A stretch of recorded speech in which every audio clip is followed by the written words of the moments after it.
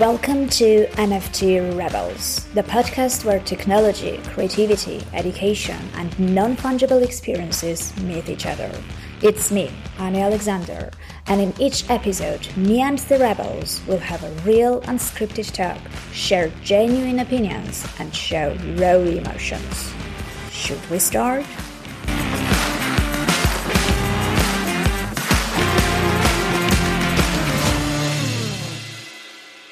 Hello, everyone, and welcome to the NFT Rebels.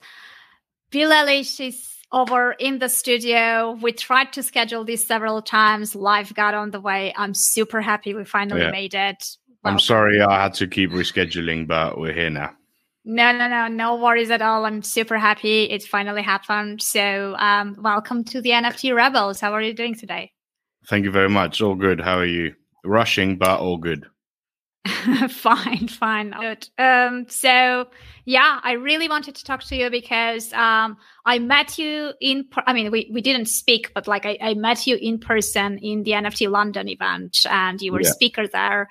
And the one thing that struck me from everything you told, and I realized oh my God, we're not talking about this so much. And that's why I titled the whole thing, was basically this whole illusion of overnight success, right? Because I feel like we're seeing this nice side of the things. We think it's very easy. Many people come with the wrong expectations and then they get disappointed. So I kind of, that was the one point that stuck with me, as a highlight of realizing, not many are actually mentioning it. So I guess let's start from the journey. Obviously, it wasn't overnight. It was a matter of many years. So until you got into the NFT space, which is relatively new space, who was Bill before? I think it's a journey of over 10 years now. And it started off with me moving to the UK I went to university studying programming, but I was completely useless at programming at the time. And this was back in 2007, 2008.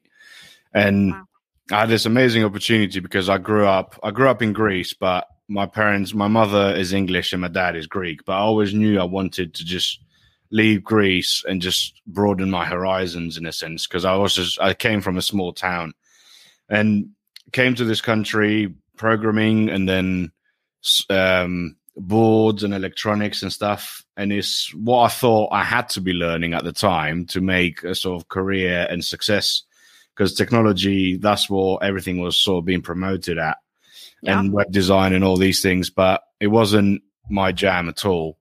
And I can't remember the exact year. I think it was a year or two into the course, but I saw some amazing digital artists that were at the time on DeviantArt and all these art collectives doing artwork that I'd never seen the styles before. It was completely unique, and it wasn't following existing rules and ways of doing stuff. They were using Photoshop, 3D, animation, code, algorithms, and all sorts of stuff, mashing everything together, creating something very special. But what really inspired me was their sense of community. They had closed communities where all these artists would sort of come together, create releases, learn from each other, vote on each other's artwork, give feedback, and all come together. I think the main one was Depth Core at the time that I always dreamt of becoming part of, but I didn't know anything I was starting up.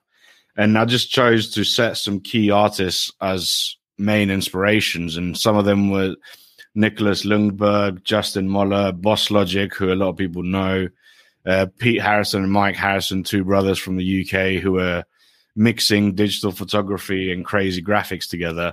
And I just I want to be like them. And there's no set rule of how to do that. And I started teaching myself Photoshop, and then eventually got into animation and After Effects and 3D. At the time, it was 3ds Max and then Blender. But that sort of paved the way into ZBrush and Cinema and all those all that software that we now use. But at the time, it was still just me doing it for myself, because it wasn't part of the university course. There was no sort of curriculum on it. It wasn't part of the final degree. When I graduated, I graduated with good marks, but it was still borderline doing what they wanted me to do rather than what I wanted to do. And then there was I think it was like 3 or 4 years or 5 years of working nightclubs and bars just to fund rent and the loans from the universities and stuff. And while doing my thing on the side, and then slowly started getting into DeviantArt and then Behance and then all the digital art magazines at the time, sending my work everywhere. My work looked a bit different because it was very vibrant, neon, and almost... It still does, though. Even this one, the one that you're doing now, does look different. I think I mean it looked different to what I'm doing now, pretty different, but I was still sort of trying to find myself. I even did nightclub flyers. I did posters for an American football team. I did typography. I did logos. Not that I was any good at it, but it was through the natural process of doing these things where I started to realize what I really love doing, which is closer to what I'm doing this day. But again, at the time, there was no belief that this could become a career. Like I had no sort of things to reference it towards because I'd been working for so long, just doing normal, like everyday jobs and jobs that are nothing related to what I do now. And I was fortunate enough to land a position in an advertising agency that focused on TV commercials. And I stayed there for 6 years and I learned a lot about everything about advertising and animation and art direction, 3D, working with clients, finance, client expectations, and all these aspects of what makes art a career. But even then, I was very fortunate to be in this position because I eventually ended up becoming executive art director of the agency. But it was never, I had my voice, but it was never my creative voice, as in my visuals did not match the ethos of the company. Yeah. And it's a very unique, it's a very niche style when an illustrator creates their voice. And it's almost in a generalist agency, it's impossible to sort of brand that and pitch that to clients that have never seen it before. And I just kept doing it at home. I would work all day in the agency and I'd just go home and do my thing because online, it was like a completely different world. Because at the time, it was like Facebook and Twitter and Tumblr and all these spaces. It was, we were just doing artwork and we were getting the best response from people and fans and other artists in the space. And then from those years, that's how I met most of the artists that I consider friends and people that I look up to, like Fakrender and Rafa Grassetti and Rick and Malavida, Blake Catherine, Justin Moller. There's so many artists, Euphoria, Victor Mosquera, all these people, we almost came from the same sort of generation of digital artists that our canvas, our gallery exposition place was social media. And none of us did it for, well, we weren't getting paid. And everyone worked for exposure in a sense, in the hopes we did so much stuff for free in the hopes of building an audience and hopefully eventually being able to sell our art, but also finding clients. So we're basically creating shit tons of artwork to feed the social media algorithms. So I don't know if if Instagrams and stuff success would be the same if it wasn't for artists, photographers, and all these creative people that used it as a showcasing medium for what we do now. And that went on for quite a while. I left the agency because there was just an unfortunate series of events where I realized the worth of what I was doing when I was approached by a big sports company that wanted me to do a key visual for them. And then the agency, due to contracts, I had to do it for them. And at the end, I'd never got paid anything. The agency got the full commission when I did the entire campaign by myself, working weekends and everything. And that sort of set it in stone that, well, I'm worth more than this, in the sense that I need a better art quality of living and what I had to produce. I had a bigger voice than I thought I had. And that was through just years of thinking, well, this is not commercial enough. And I decided to just fuck that thinking and do my own thing. And I left, and I was pretty fortunate to start working with the book industry and the publishing industry, because my style of artwork was more close to what they were looking for in terms of cover art in books and stuff, especially in the US market. And that was an amazing run for 2-3 years. I'm very grateful for all those clients. And again, that unlocked more doors in my career, working with cinema like John Wick and stuff, working with musicians like Ozzy Osbourne, and eventually that funneled through into the gaming industry. And the pinnacle for me was working for Blizzard and Diablo and doing key artwork for Diablo, when years and years ago it was one of my dreams to even just get the art book. So like the concept artwork from Blizzard, it was always like a moment in time where like you save up, you buy the concept artwork, you have artists like Samwise in it and all these people creating amazing artwork. And I was building a history around that brand. And I still got that book in the studio to this day. And I think it was just seeing all these incredible artists. I wanted to be part of it. I wanted to be seen not as like better than all these people. I just wanted to feel part of this community of artists, no matter what voice we all had visually. Yeah. And then after all that success, I started focusing more and more on what I had to do aside from clients, because clients are amazing and I'm very grateful for everything that's happened in my career, but it still felt working for someone else, where the most joy I get from creating art is just me by myself. It's something vulnerable as an artist to create. And then we all seek validation from the everyone that supports us and the wider artistical community. But the actual creation process is a very solitary experience, in my opinion.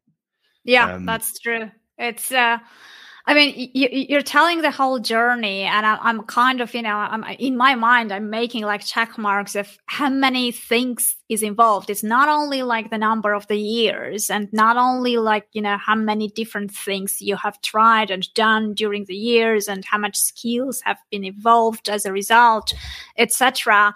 It's also the whole idea of getting the courage and actually taking that leap of faith and actually leaving and going on your own, which is kind of, it's scary for many people, right? It's kind of, it's not a very easy thing to do. It's also obviously kind of, during before that, like, juggling both and kind of, sacrificing loads of things, because in the evenings you also spend kind of, creating and promoting and being on social media, etc., etc. So there are so many kind of things that are not seen, but actually kind of they take up not only the time and the effort, but I'm sure that you had periods where it was also not very easy mentally, and you had times of times when it wasn't so easy and smooth, and you felt like it's not working out, and you needed emotional support and things like that. So I feel like it's such a intense sort of long period of all these different components that had to come together, and loads of perseverance to go through it all to end up where you are at the moment. And I mean, there are many moments in many artists' careers where you're just ready to say, just fuck this shit, I'm done. Yeah. I remember one when I had a very bad tax bill and tax debt, and I just didn't have the funds to pay it because I had to relocate city for this new 3D design job.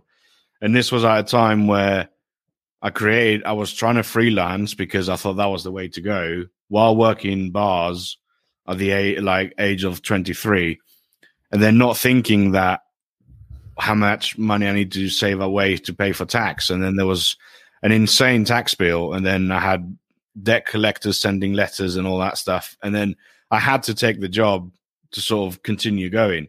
And there's other moments when I left as well. I was clever enough and like predisposed in the sense that because I went through that fuck up and I didn't want to be in that position again, I saved. So I was very frugalist with my spending, and all the funds went to create sort of like a beginner platform. So when I do go by myself, I've got something in the background in case shit happens.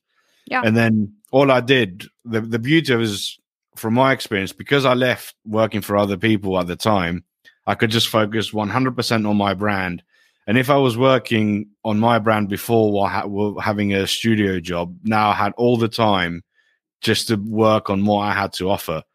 And then 2 months passed and there was no clients or anything. So I had to think around it, and we worked on prints, and then found a a skateboard deal. So we had limited edition skate decks. It wasn't like a crazy income, but it was something. And at the time, we all used places like Society 6 or Imprint or Redbubble and all these places just to get something in to keep going. And then after the first 3 months, I was lucky to land one of the first cover illustration jobs for the publishing industry.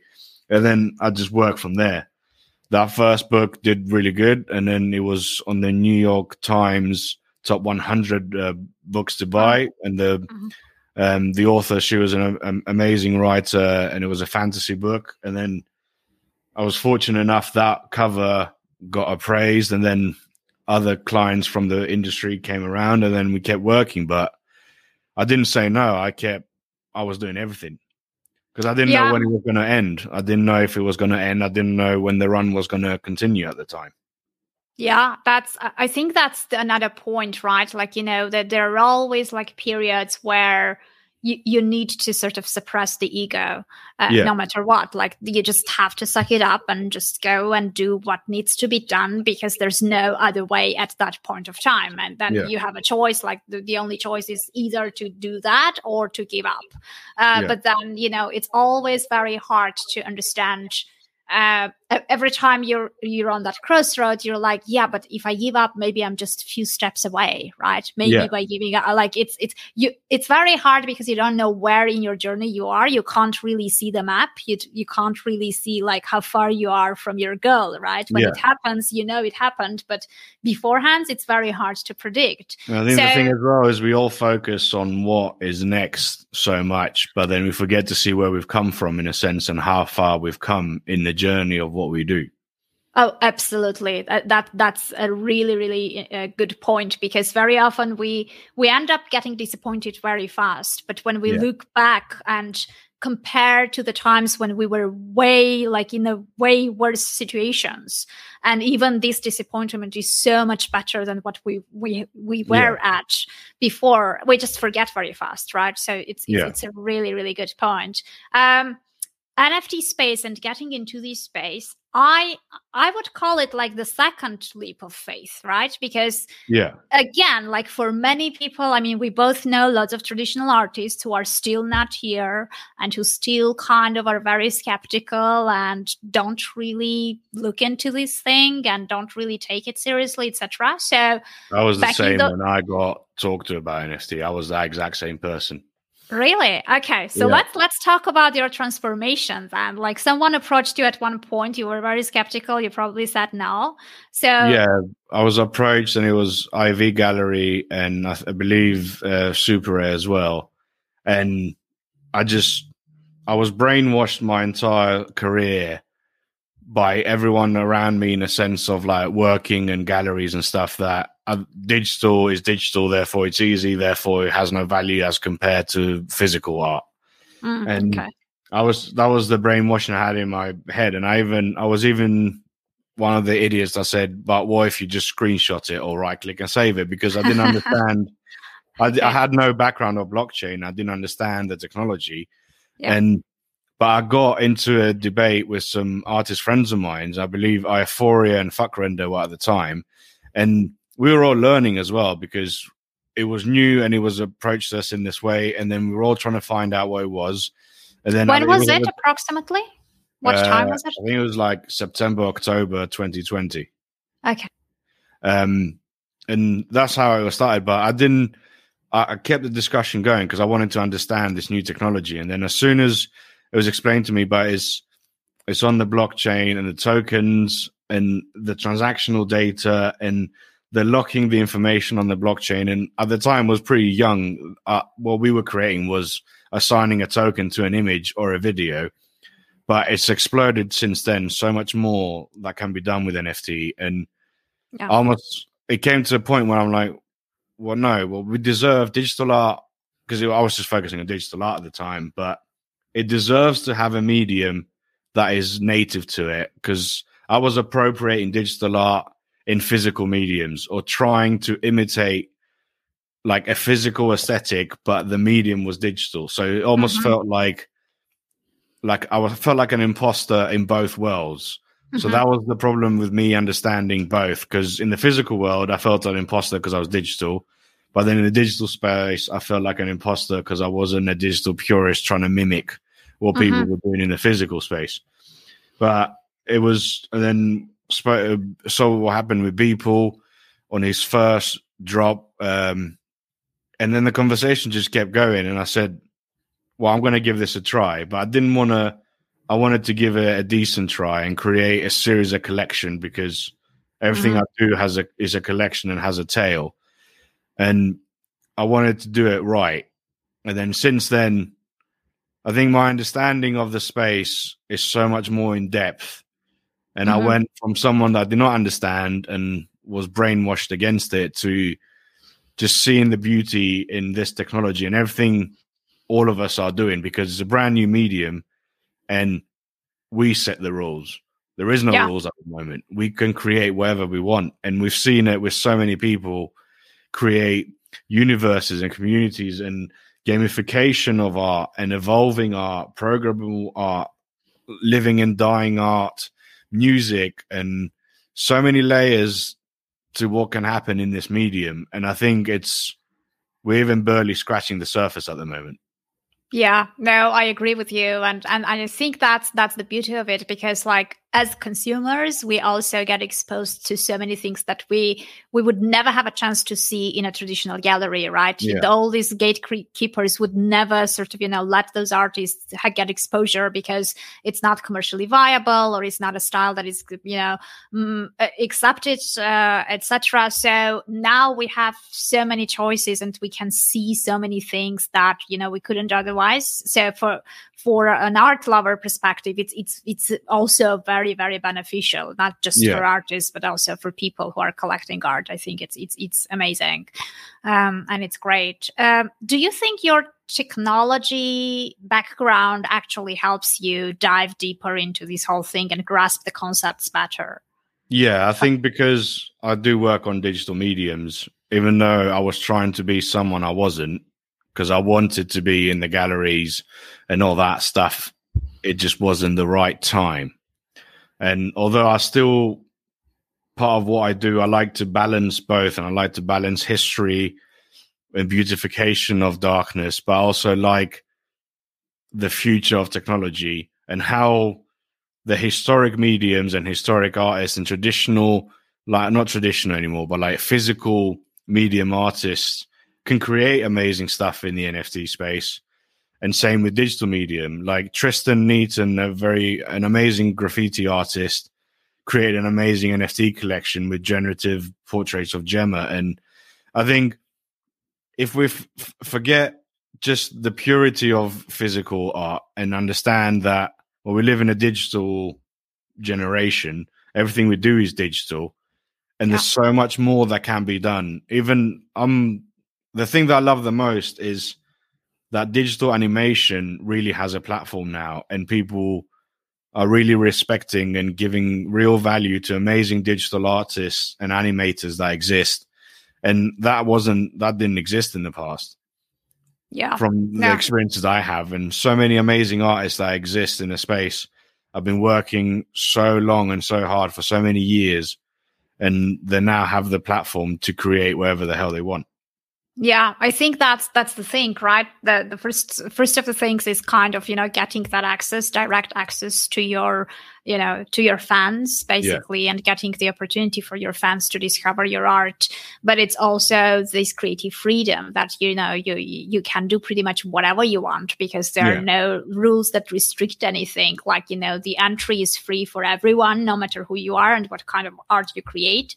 And therefore you can just be yourself. You don't even have to even try to change anything about how you create things, what you use as tools for that, what kind of style you stick to, etc. You can even not have a style. You can pretty much kind of experiment a lot until you find it, and it still will work, right? It will be your thing. So I really get that.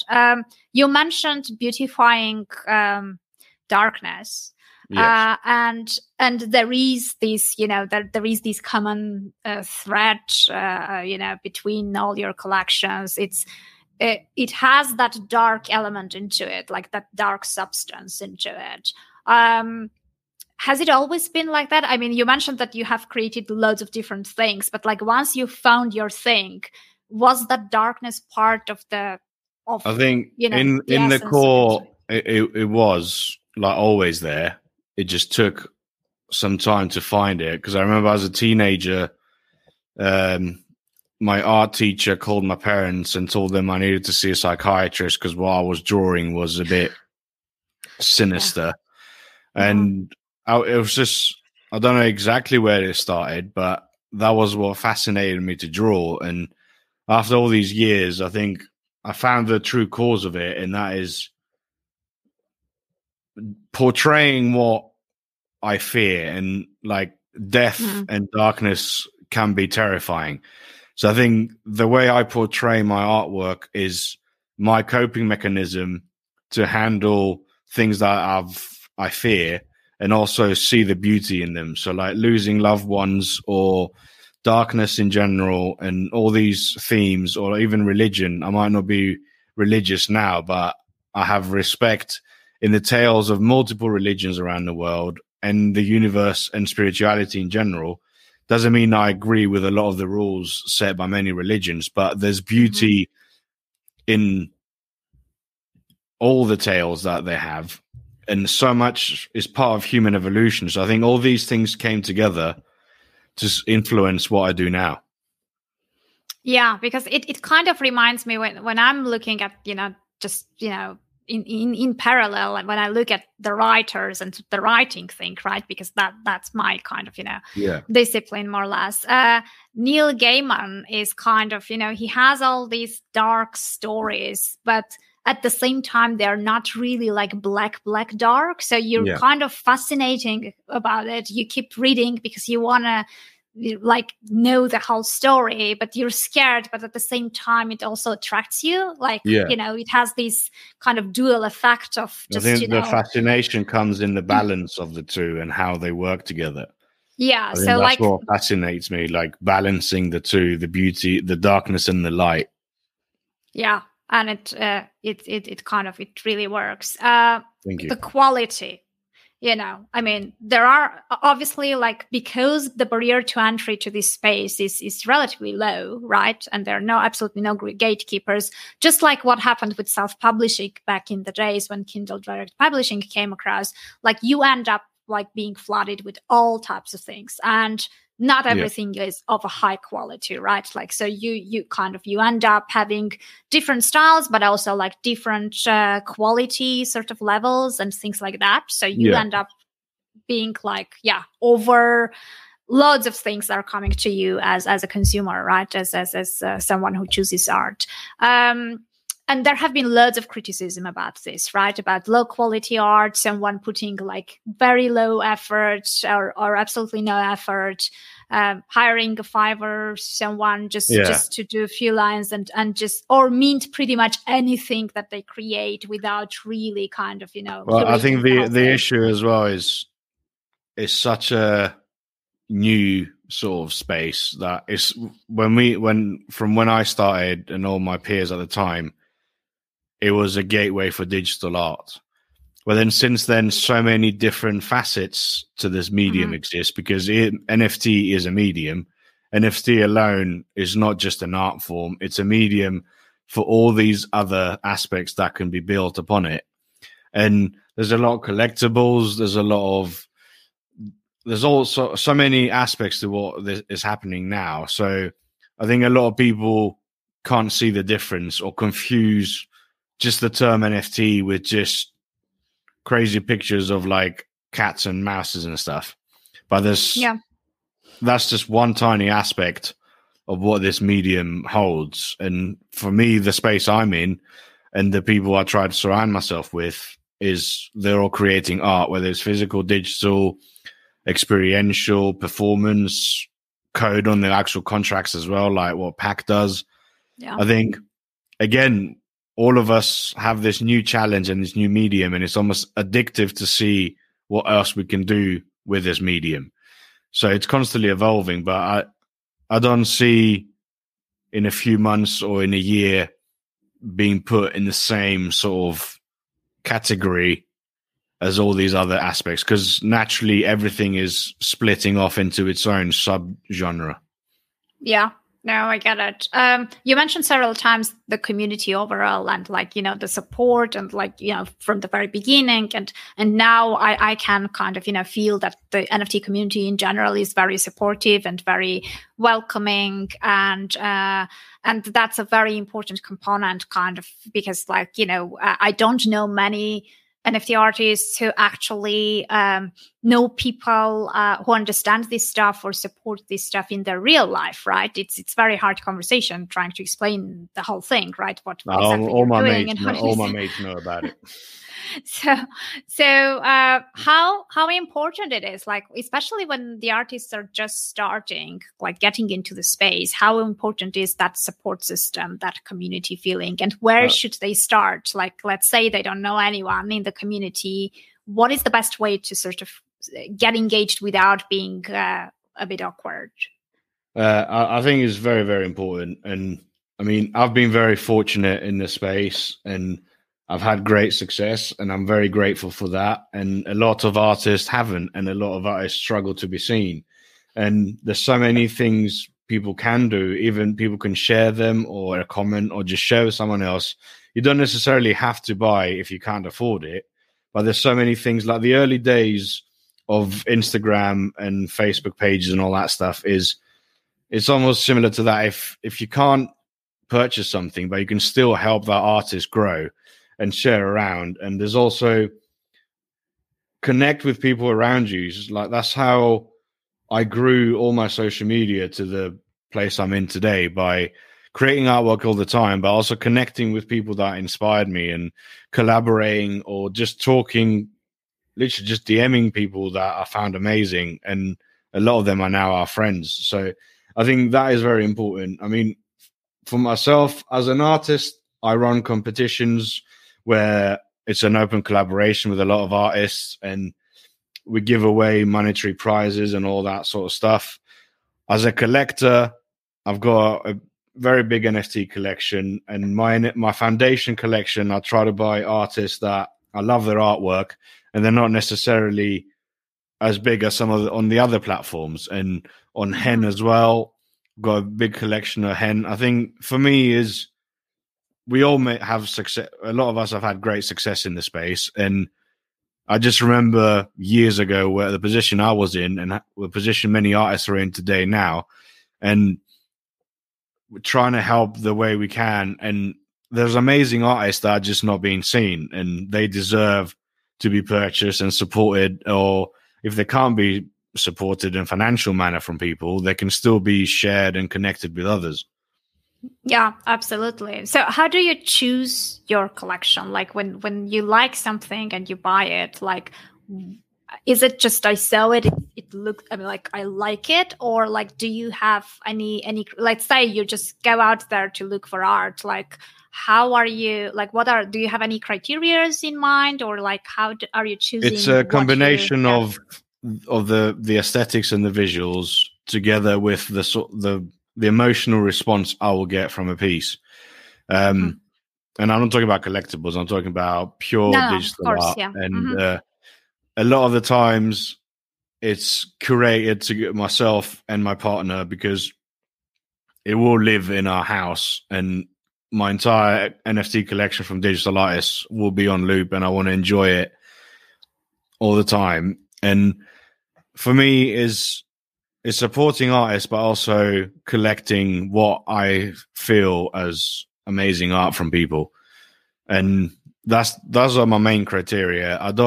My actual real NFT art collection, I don't care about flaws. I don't care about who's resold to who. Is if I like the piece, I'll go and buy it, or I'll bid on it and open an auction. Okay, sounds good. So even if that artist is not someone who is known or kind of, even then, right? Yeah, that's because that's why my art collection is not to be flipped. So it doesn't matter how big you are, how small you are. It's the art and the artist is what's important, aside from numbers and hype and all that stuff. I've got a very big collection on Nifty Gateway, and that's because some of the people that are in my collection are good friends of mine, and I love to support and I love what they create. But my collection on Foundation and Hen is purely art that I just appreciate for what it is. Yeah, got it. Since you there mentioned was time on Hen, we didn't even know who was behind it because it was the early days of Hen. It was so hard to find information. So you were almost limited to just buying the art that you wanted. Yeah, got it. Since you mentioned the hype, obviously it was like very, very at a very high level at the moment, and it's kind of overhyped and it's not natural, and eventually it can't stay there forever. That's what I mean. So how do you feel like when the hype calms down a little bit? Is it going to become a better environment for artists just to be able to just focus on art versus just, that whole noise that is around surrounding the whole thing? I think when it does calm down, perhaps a lot of the wrong people that are in the space will go. Mm-hmm. It'll almost be a sense of cleansing, because when I started as well, the hype wasn't anywhere near what it is now. And the majority of people that I was connecting with were here for the beauty of this new medium and the art associated with it. Yeah. And yes, I've flipped collectibles and I've flipped art, and then sometimes I paper-handed because I don't know what I'm doing. I never had crypto, so I'm learning.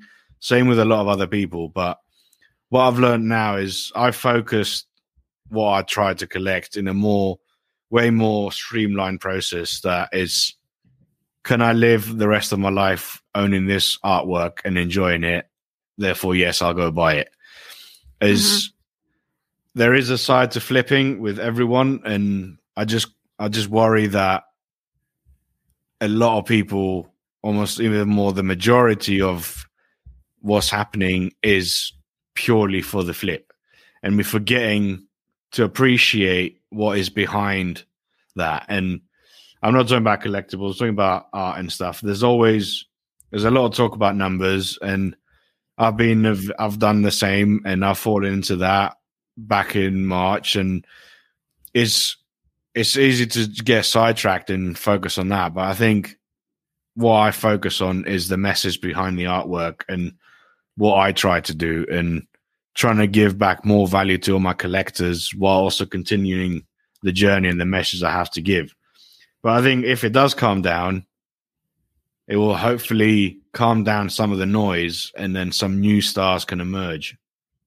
Yeah. I think something similar happened back in the days when there was the crypto winter after the ICO hype, because ICOs were very similar, right? It was like a very huge hype, and then things started dying out, and then, it was a very kind of quite dull and boring, and for many people very devastating crypto winter for about a year and a half. And that's when all these projects that promised to build stuff, like, only those who actually were planning to build it and were serious about it stayed.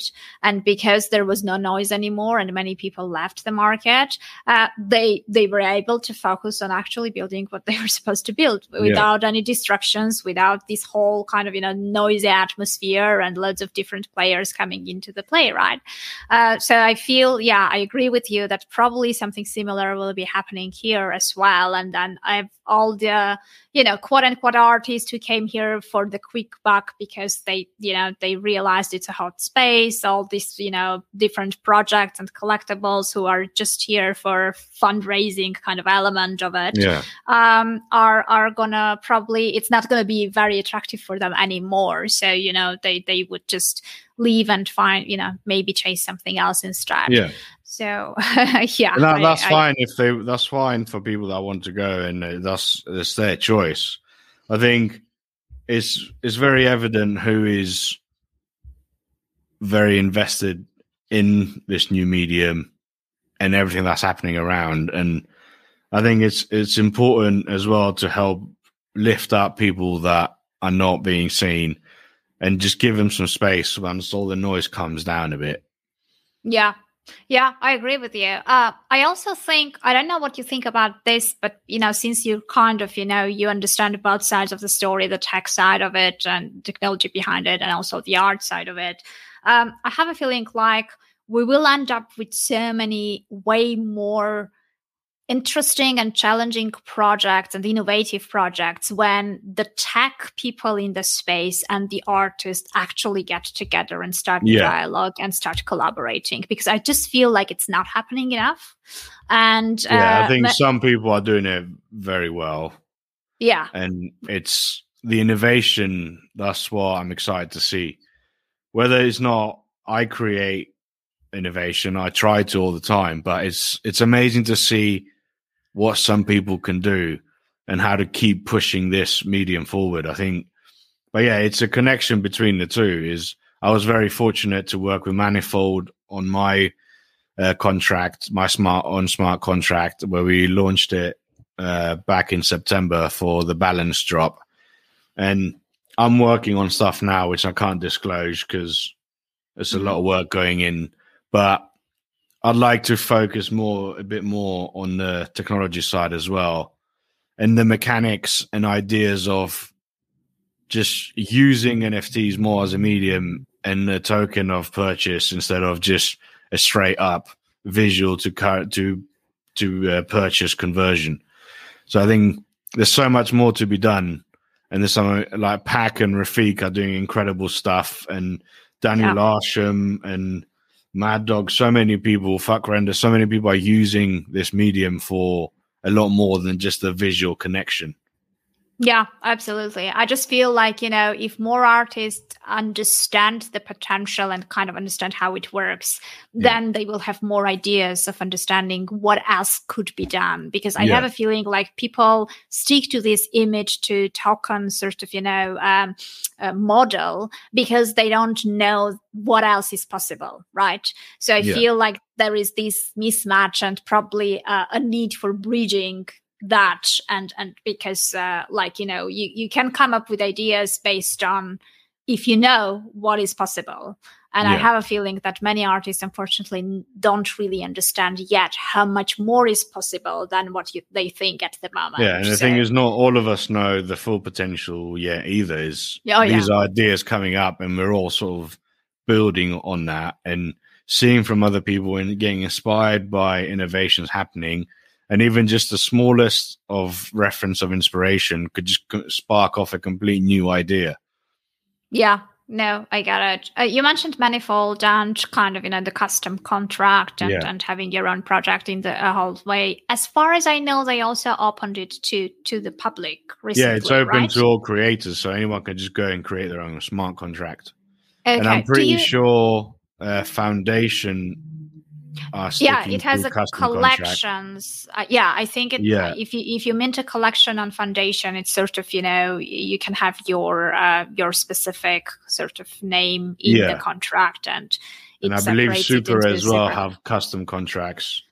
But I'm all team Manifold because that's what we built together, and I just love the process and how they just make it easy to understand for everyone, and everyone can create and hold power on their own smart contract. Oh, yeah, absolutely. It's just, why depend on a centralized platform if this whole thing is about decentralization and taking back control, right? Yeah. But there is one point about this that I was just thinking about.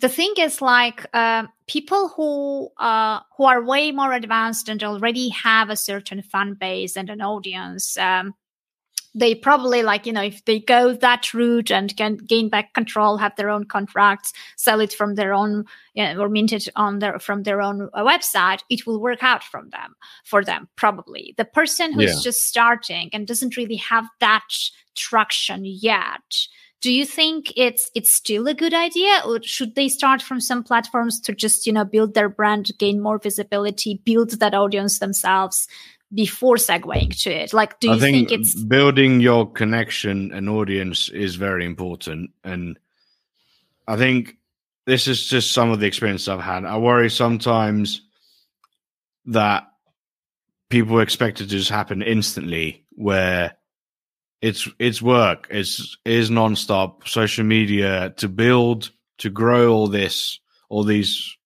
audiences is not. It doesn't happen within a month. It takes time and genuine connection and discords and talking to people and connecting and collaborating. And I think it comes in waves as well. Is we had what I loved about Hen was it was almost the I forgot the name. It was the Robin Hood of the NFT, in my opinion, because everyone that couldn't be seen went to Hen, and it almost didn't matter who you were because like the site and the UI was so hard to navigate that you were just focusing purely on the artwork, and it gave so many people so much power into monetizing the artwork they were creating.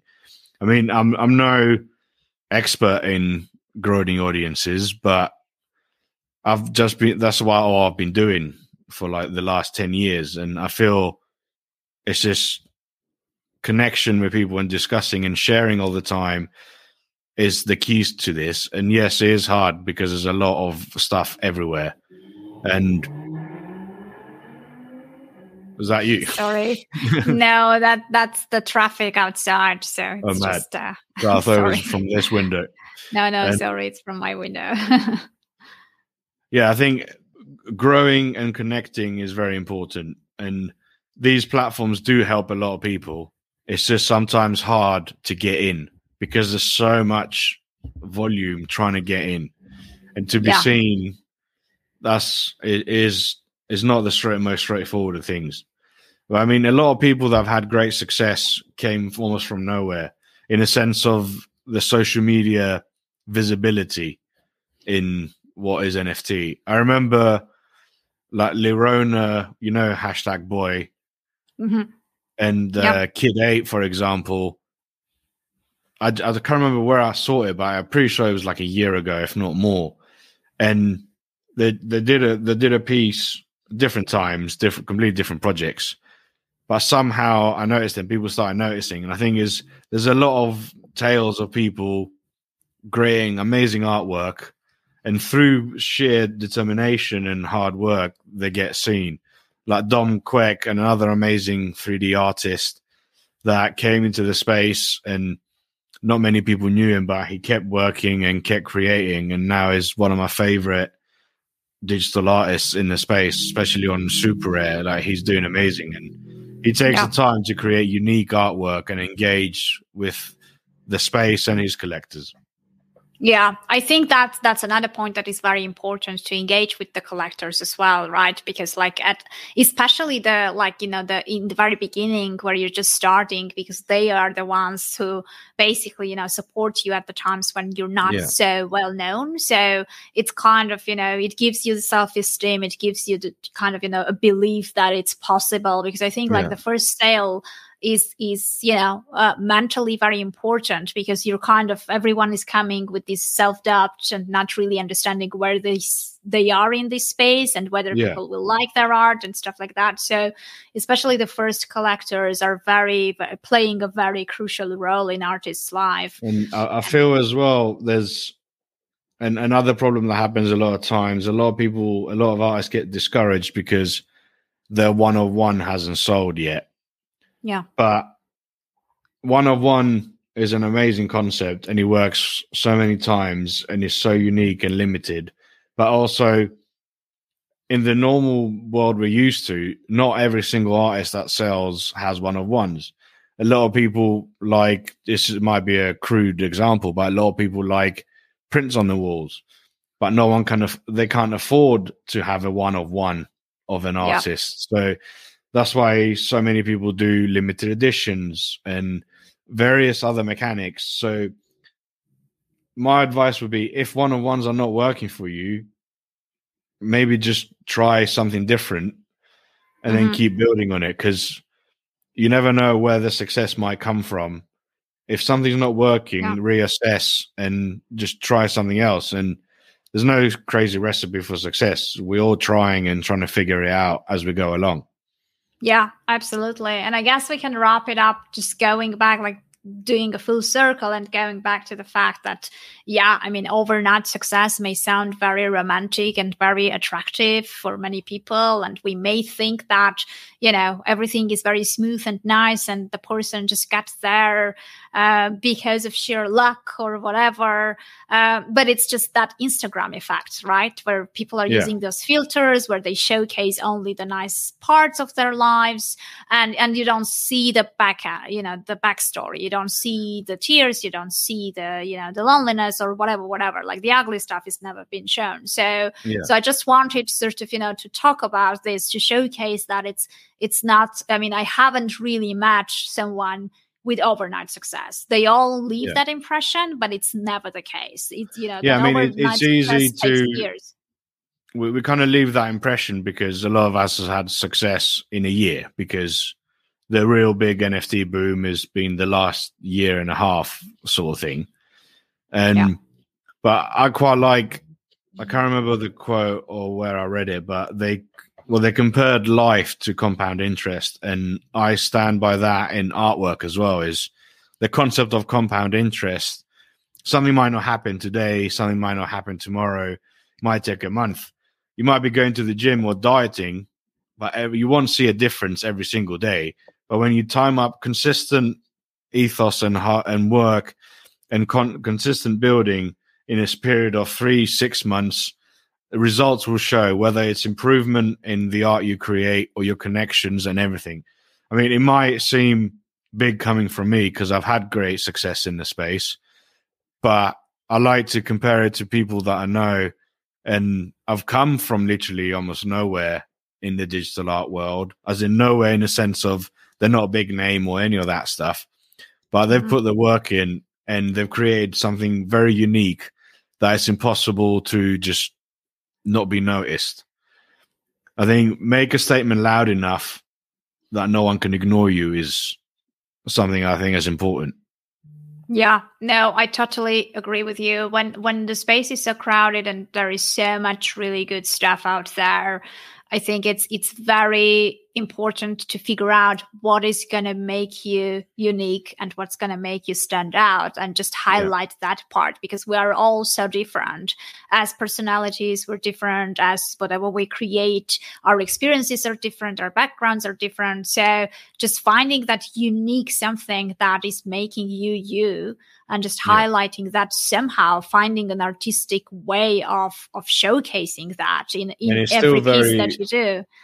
And it's still very early as well. Is the community, the NFT space has exploded, but there's also a lot of the wrong people in the space, and we don't have mass adoption yet. No. So we've got a lot of creatives, and we've got a certain amount of people that do collect and stuff. And unfortunately, now, it seems the majority of people just go towards collectibles and sort of PFP projects because that makes money. But I feel it's always a cycle, and as the adoption gets wider, and then this just becomes another, like, not normal as in it's not important, but it becomes a way of life, as in NFT becomes a way of life, same as the way we would buy prints, or we would buy apparel from an artist, or we will buy a song on iTunes or stream something on Spotify. Same with I think we will come to a point where it's just normal life, and then the headlines won't matter as such anymore. It'll just be your connection to your audience, direct artists to who you're trying to market and appeal to. Yeah. And then a nice sense of calm.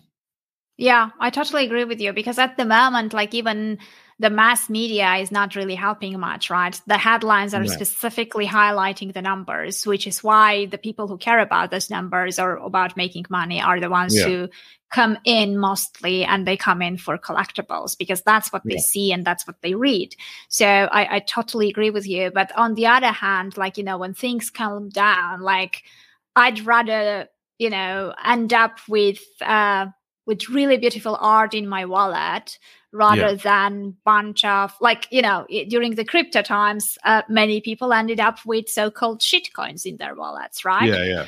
So I'd rather end up with a couple of really, really great artwork rather than like bunch of animals that I can't even sell to anyone, right? And I think it's important not to spend what you can afford and be ready to sort of keep it forever, it all at one point. Well, not even lose it, because I don't buy art thinking that I'm going to lose value or anything. I don't buy art for the value of it. No, I meant for the collectibles. I get collectibles for the value of them.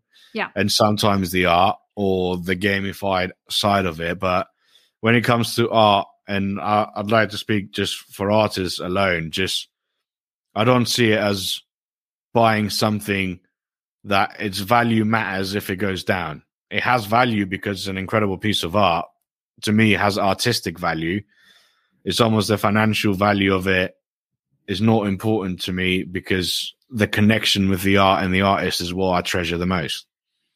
And to continue that thought, I also tell all the time to the artists, like, if you didn't have sale or if you sold for a small amount, it doesn't define you as an artist. It doesn't define your worth as an artist. Like, that you shouldn't really put equal mark between those two things, because there's so many different components and elements coming into place. It's not just the quality of the art. It's not just you as an artist. There are loads of other things that are playing into these roles. So definitely agree with you. Well, I mean, thank you very much for your time. It was a really, really useful discussion. I hope that we managed to bring in a bit of like more real perspective and a sort of more realistic view on things.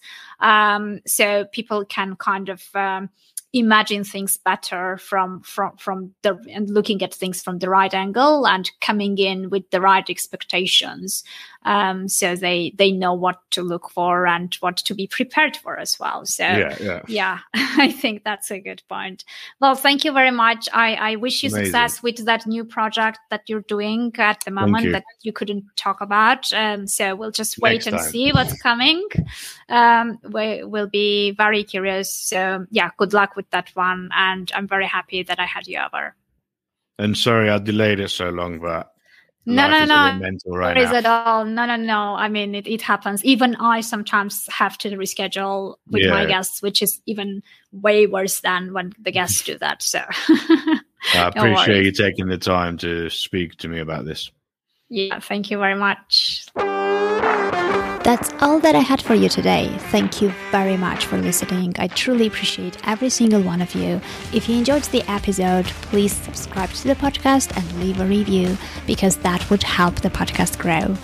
And to make sure that you're up to date with my articles as well, please subscribe to my newsletter at anniealexander.com/NFT Rebels. Take care, and I'll meet you in the next episode.